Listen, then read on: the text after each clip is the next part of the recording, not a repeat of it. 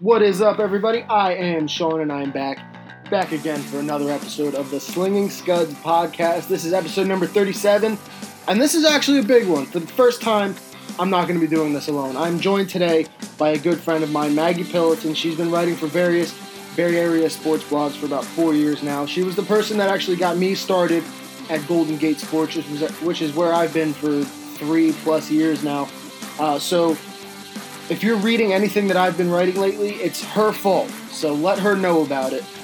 She also works around the area as a basketball coach. She's really well into sports, a very smart person.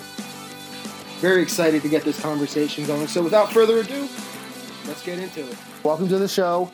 Congrats on being my first guest. Yay. So the Giants season just ended, and it was extremely disappointing the whole year round.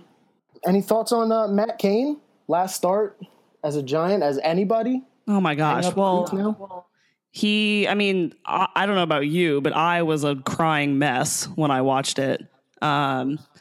He's just been like the image of the Giants for me for so long. I mean, obviously we've seen a bunch of other faces of the franchise like Timmy and Barry and Buster and Mad Bum and all that. But Matt Cain's just always been there. It seems like he's just been there for so long, and he's the horse. I mean, he's a workhorse. He's just constantly giving you however many innings and whatever. So it was hard to see him retire. I don't know. I think it was harder than I expected. I don't know about you. Yeah, I knew it was going to be difficult to watch him, knowing that he wasn't going to be back next year, but knowing that he's not going to pitch at all just made it a little bit harder to swallow. Yeah. I mean, I think it would have been hard for me to see him pitch for anyone else besides us. But yeah, just knowing that it was his last time. I mean, he had a hell of a last outing, though. I will say that. Classic Cain. Yeah. Throws a shutout and still loses the game. How about no that? run support. It was great. So when you think of Matt Cain, what is the first game you think of? Well, I mean, I think kind of obviously the perfect game obviously comes to mind. I think that was one that I remember watching all the way through. And, you start watching the game and obviously you have no idea what to expect. And then, a few innings in, you're thinking, oh, okay, well, he's doing pretty well. That's pretty good. And then, a few more innings go by and you're like, well, this has been pretty quiet. And obviously you don't want to say anything to jinx it. Of course. But yeah, that was just the feel of the game was pretty crazy to me. Cause I think, we've seen no hitters, but that's the only perfect game that I've witnessed in my life. Not that I was there in person, but just seeing it on TV was very emotional. Gregor Blanco's catch, I think I'll always have in my mind. And just the reaction of the team at the end. I think that's the game that I'm always going to remember from Matt Cain, specifically. Well, it doesn't get any better than perfect. So That's a great way to remember him. Mm-hmm. So thinking about the Giants in 2018, obviously Matt Cain's not going to be back, and it's sort of a new era, but not really. Madison Bumgarner, Matt Cain, or Buster Posey, they're all back, but what does the team need to do to fix this whole mess? Yeah, they're in that awkward phase where it's like a rebuild, but not. Like they don't want to admit it's a rebuild. I think Brian Sabian was the one that was asked that recently, and he was like, no, it's not a rebuild. We're fine. So it's kind of this awkward phase where, we won 3 World Series titles in very recent history, but then we had one of the worst seasons ever this year. So franchise history. Yeah. So I don't know. It's this weird time where I think they honestly don't totally know what to do. Cause I think going into the off season, or every season really, I think going into the off season, they have, there's an obvious few areas that you want to target going into the off season. And you can do that by free agency or, the farm system or whatever. But I think this year it's kind of almost a little more worrisome just because it was so many different areas. Exactly. I think one thing you have to target in some way is outfield defense, as I think you've talked about recently. Yeah. Should be priority number 1, in my opinion. Yeah, for sure. I think so, too, because I think it relates to pitching, too. I think the starting pitching looks better if your outfield defense is better. Of course. How many games did you watch last year where a blooper falls in front of a guy, an easily catchable ball, and it turns into a big inning? Oh, yeah. You lost count. Yeah. Yeah, and it was hard to see that from a guy like Hunter Pence, for example, who is just kind of who you always think of as your reliable right fielder, and then to see something like that happen, it's just kind of shocking and weird. So I mean, I definitely think that's probably the biggest area they have to address. And I'm not saying they shouldn't address starting pitching. I think that's and pitching or bullpen pitching in general too. But I do think that kind of leads to some other factors. Like I said, I think if the defense is better, then they save some runs and it works out better for the starting pitcher. So yeah, it's all a big snowball effect. Yeah, it's all connected. You get some guys that catch the ball. The innings don't continue like they did last season. Who knows what happens? Yeah, and there are definitely some question marks, I think, on other positions like third base. I think kind of just who from the farm system is going to step up and who's going to be healthy and who's going to be able to contribute every day, whether that's, Ryder Jones or Christian Arroyo. I think they're kind of like random questions like that, or if they want to just completely try something else. I think that's going to be interesting to see. And I think also that left field, I think they're going to put Span there, but I'm not really thrilled about that. I can't say I disagree. Yeah, it's just hard to, I don't know. It's hard because I really like Denard Span, but I just don't really know if he's the answer for left field. I really don't. I mean, he was the worst defensive player in baseball last year, not just center fielder. So by defensive runs saved, how much better is he going to be in left field, Yeah, exactly. I mean, yeah, obviously it's not as problematic as if he's in center field. But it's still not a good right. thing. So no. Yeah. But I mean, they've kind of backed themselves into this corner by giving out these long-term contracts to Pence, Span. All these guys are now, they have to deal with it. Yeah. They can't just say, okay, bye. They have to deal with it. Yeah, and I think that's why it complicates the kind of rebuild but not situation, because they have all these big contracts, like you said, and they have some intriguing young players, but not a lot. So they're just in this kind of limbo, I think, where it's going to be really interesting to see what they do, because I think they could kind of go either way, where it signals more of a rebuild, or they could end up not even doing that much and have a really underwhelming offseason too. So I don't know. Yeah, that's definitely a possibility we have to prepare for. Yeah, I do think that I'm not sure how possible this is given the market that's going to be out there, but I do think it would be really great for them to re-sign Nick Hundley. I became a huge fan of his over the season. I'm sure you did too. Of course. So, I mean, again, I'm not really sure if that's possible, but I think that'd be great. And I think that just builds in so much insurance for Buster, and he's just a solid power option, and we don't have a lot of those, so it'd be great to have him back. Right-handed power isn't there for the team, and Hundley 4 home runs from the right-hand side. Yeah, at 18 or ties him for the team lead, which is kind of sad in itself, but yeah. Will Myers from San Diego hit 6 in 9 games. Oh, goodness gracious! And Nick Hundley hit 4 all season at AT&T. So yeah, I mean, Nick Hundley is in a spot where he had a good season, and now he's a free agent, and he has his pick of the litter. Right, yeah. So somebody is probably going to offer him, a starter contract. Probably. But he says he likes San Francisco, so maybe they have the advantage. But that's money talks. He's great for the clubhouse too. You don't win Willie Mack. Yeah, exactly. Yeah, he's a Willie Mack Award winner, and he just seems like a really good energy that I think the team needs. I think it's an energy that they were really lacking. So anyway, I think he'd be great to bring back, but who knows if that'd be possible given what other teams are going to offer him. After watching all these backup catchers behind Posey for years, oh yeah, seeing Hundley back there sometimes was a nice breath of fresh air. Yeah, exactly. But there's so many things the Giants need to work on. It's kind of hard to pinpoint one specific area. What would you say is the biggest area? I would agree with you. The outfield defense, first and foremost, has to get better. Yeah. Especially at AT&T Park, because Hunter Pence and Denard Span trying to cover Triples Alley. Oh, gosh. Is a bad combination. Yeah. Not a pretty sight. No. And I heard, I don't have the numbers right here off the top of my head, but they led the league in giving up triples. That's got to be right. Yeah, I don't have the numbers in front of me either, but that seems right to me. Yeah. So obviously outfield defense plays a part there too.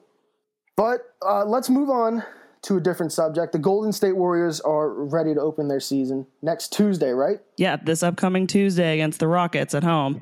I know you're excited. Oh, yes. I've been waiting for this since about mid-June when they won. So I'm definitely excited. I think that's a little bit of an understatement. Right. At least you had the short off season with the championship to fall back on. Oh, yes. Yeah. I greatly value those now, the short off seasons. Yeah. So who are some of the newcomers that you're excited to see? Well, the cool thing about this year, I think, is that, in previous years, there was a fair amount of roster turnover. Not with any of the big names, obviously, but just kind of like role players and bench guys. This year, the roster is basically the same except for 3 guys, which is pretty exciting to me. And the 3 guys that we got, I'm actually pretty excited about. I'm not sure how much you follow, but our rookie this year is Jordan Bell. I think he's around 7 feet tall. He might be a little short of that. But I've only seen him play in a couple games in the preseason, but he is really exciting to me. A lot of people call him kind of like a mini Draymond Green, which I think is an interesting comparison because he's definitely taller than Draymond, so he's got a bigger build. But his energy and just like the spark that he brings to the team is pretty undeniable. And his just defensive awareness on the court at all times is really impressive for a rookie. And I just really like his energy and just his spirit. He just seems like a really positive, fun guy. And I think that's really good to have as a rookie. Draymond, I guess, is his mentor this season. So we'll see how that works out. Yeah. If he's that good already and having Draymond tutor him is, good things are coming. I remember watching him at Oregon. Yeah. And I can't believe he fell as far as he did in the draft. I know. Yeah. Couldn't believe it. What are your expectations for the Warriors this year? Is this a championship or bust? I think so. They're coming off of a season, obviously, where KD, it was his first season with them, championship. They only lost 1 game in the playoffs. Like, I think if it's not championship or bust, then something's wrong. I also think just based on what they did in the offseason, too, they were able to re-sign the core guys. They added really, really smart bench guys like Omri Caspi and Nick Young. Like those 2 fit very, very well into the system. I think it's going to take a little bit of time for them to kind of fit into the offensive scheme and the chemistry. But I think just based on the system that we have in place and the veterans that we have, I think they're going to fit in pretty quickly. Obviously this is all based on injuries though, obviously health is really important. So if someone gets injured, then that's going to change things. But I think that they're definitely the favorite. I think they're definitely going to the season with a target on their backs, but they're used to that. So yeah, 2 championships in 3 years, you get the league's attention doing that. Yeah. That's the biggest target you could have. Yeah. Do you think this team is good enough to challenge 73 wins again? I think they are, but I do think that they're going to I think last season they kind of had an approach, obviously coming off of the 73 win season. I think they kind of had this approach last year where they just weren't really focusing on the record and the numbers. I think they almost played too much into that in 2016. So I think this past year they kind of just focused on winning, resting guys when they needed to. And I kind of think it's going to be the same this year. I think if they get to 73, that'd be amazing. But I think that they're more focused on getting that number 1 seed, winning as often, as efficiently as possible in the playoffs, and obviously getting another championship. Yeah, so bigger goals than 73. I think so, yeah. Regular season, they want to win that championship. Yeah, again. Exactly. The playoffs is where it matters. So I think that's their focus. Right. Of course. Who is the biggest challenge in the West? What do you think about OKC's new big 3? Do they have a chance? This is a tough question for me because I think, obviously OKC and the Rockets made some pretty huge moves. The Spurs are always there, obviously. I personally think the Thunder they're a little more intimidating than the Rockets are. Just me personally, I think just Westbrook coming off of his MVP season alone is kind of scary. And then add in Paul George, who I think could probably play in any system and do well and be an all-star. And then Melo, who I think will fit in pretty well. And I think he obviously kind of ups the tempo on their system, which can threaten the Warriors. I'm not saying they're going to beat them, but I'm just saying I think that they kind of pose the biggest threat to that. But I think the Rockets are intimidating. Obviously, you add in a player like Chris Paul, and that's got to be scary. It's a good combo. Yeah, I just wonder how they're going to handle the ball handling activities. I think both Chris Paul and James Harden are players that need and want the ball in their hands a lot. So I think that's going to be an interesting dynamic. But yeah, and then, the Spurs, I don't think that they had necessarily a super exciting offseason, but they're always there at the top. And so they're always going to be a tough team for us. And so I think those are kind of the three main teams in the West. Okay. So what about the Eastern Conference? I mean, it just seems every year that you keep getting weaker and weaker. Yeah. The Eastern Conference is a joke. It really is. All the talk about realigning the conferences. Yeah. I think at this point it really needs to be strongly considered. Yeah, I think so too. I mean, I think the biggest thing about that to make it work is just the travel aspect. But yeah, I think the Eastern Conference is I think it's just getting like more and more embarrassing. I mean, that sounds really mean, but I think it's true. Yeah, it is true. Yeah. Every year you take big pieces out and there's no more big pieces coming in. Yeah, well, and if you look at like the Eastern Conference All-Stars last year, for example, I can't remember how many of them, but there are a fair amount of them that are now in the West. And yeah, I mean, we all know, I think in the East that it's basically the Cavs and the Celtics. Those are the two main teams to look out for. I personally am even less worried about the Cavs than I was last year. The whole LeBron Kyrie thing is weird. Yeah, it really is. And that was their best chance, basically. Oh yeah. And they said, "Well, I don't really like playing with you that much, so never mind." That was definitely. I mean, that was a really interesting storyline to me because I personally don't really like LeBron. I don't really see him as a good teammate. So it didn't really surprise me, but I just thought it was interesting that someone finally spoke out about that because I don't really know if anyone had in the past. Yeah, well, he's LeBron, so yeah, exactly. Whose side is management going to take, LeBron or somebody else? Right, and he just kind of instills like the fear of God into you because he's LeBron. Yeah. So, well, it usually works for him. Yeah, but yeah, I think that I don't know. I think the Cavs got older, and. Isaiah obviously is out. I think they don't know exactly when he's coming back, but they said probably around January. So, I mean, I think that'll be interesting when he comes back. But, I think like the Dwayne Wade edition, I'm kind of yawning over. I'm like, okay, cool, great. It's 35-year-old Dwayne Wade. Yeah, I mean, Dwayne Wade's great. And, he's reunited with his bestie LeBron, but I just don't think it's that exciting. I think the Celtics are going to be pretty good this year. I think Kyrie and Gordon Hayward are going to be a pretty good combination. But I mean, you can never count LeBron out of in the playoffs. I mean, he's just unstoppable sometimes.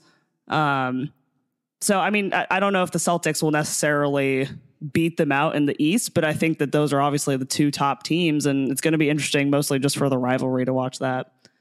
So if I asked you gut feeling right now, what do the NBA Finals look like this year? I'd probably say Warriors-Cavs. I mean, Warriors-Cavs. I don't think it's like that revolutionary of a pick, but I think if I had to go off of that, I'd say that. I would love for it to be Warriors-Celtics because I love seeing the Cavs suffer more than anything. Yeah. But yeah, I just think that, LeBron's playoff experience and adding in even like, Dwayne Wade's playoff experience, he's a whole other animal in the playoffs too. So I think when he's well rested and healthy, he can still be dangerous. And you've got to think that they have some kind of plan to rest him throughout the season. I think it's probably going to end up being Warriors Cavs, but I would love to be surprised and have it be some other Eastern Conference team. All right, well, we'll see. We only have 8 months to figure it out. Yeah. All right, then. I think that's everything. I guess we're going to sign off. Where can we reach you? Best place to reach me is probably my Twitter page. It's at Maggie Piloton. Piloton is spelled Pillloton. You can find basically all my kind of random sports thoughts. Some sarcasm is involved. Hopefully you enjoy it. Yeah, and you'll find some of my articles and stuff on there. So hopefully you give me a follow. So speaking of articles, what are you up to these days? So I don't have a ton of specific updates at the moment that I can give you, but I will say that there is a project in the works where you'll see more sports articles from me, some more interviews, possibly some other videos, some other kind of content. So I'll definitely keep you updated on what's going on, but I'd love to have you guys check it out once it's ready and up and running. Excellent. Very exciting. I want to thank Maggie again one last time for coming on and being a part of this. I think we had a great conversation there. Lots of good back and forth. Her Twitter link, I'm going to put that in the video description, both on SoundCloud and iTunes. So if you want to go check her out, just hit her up. She's a great writer, very smart, very reasonable in her sports takes. That's not easy to find nowadays, but she's a heck of a writer in that. So check her out. Very excited for her new project. And hopefully, in the coming months, or sooner than that, maybe we can have her back on and do this again. Hopefully have some other guests on as well. That would be great, I think. Let me know what you guys think. As always, thank you for tuning in. Thank you for your support. We're going to sign off now. So until next time, good night, and don't swing anything in the dirt.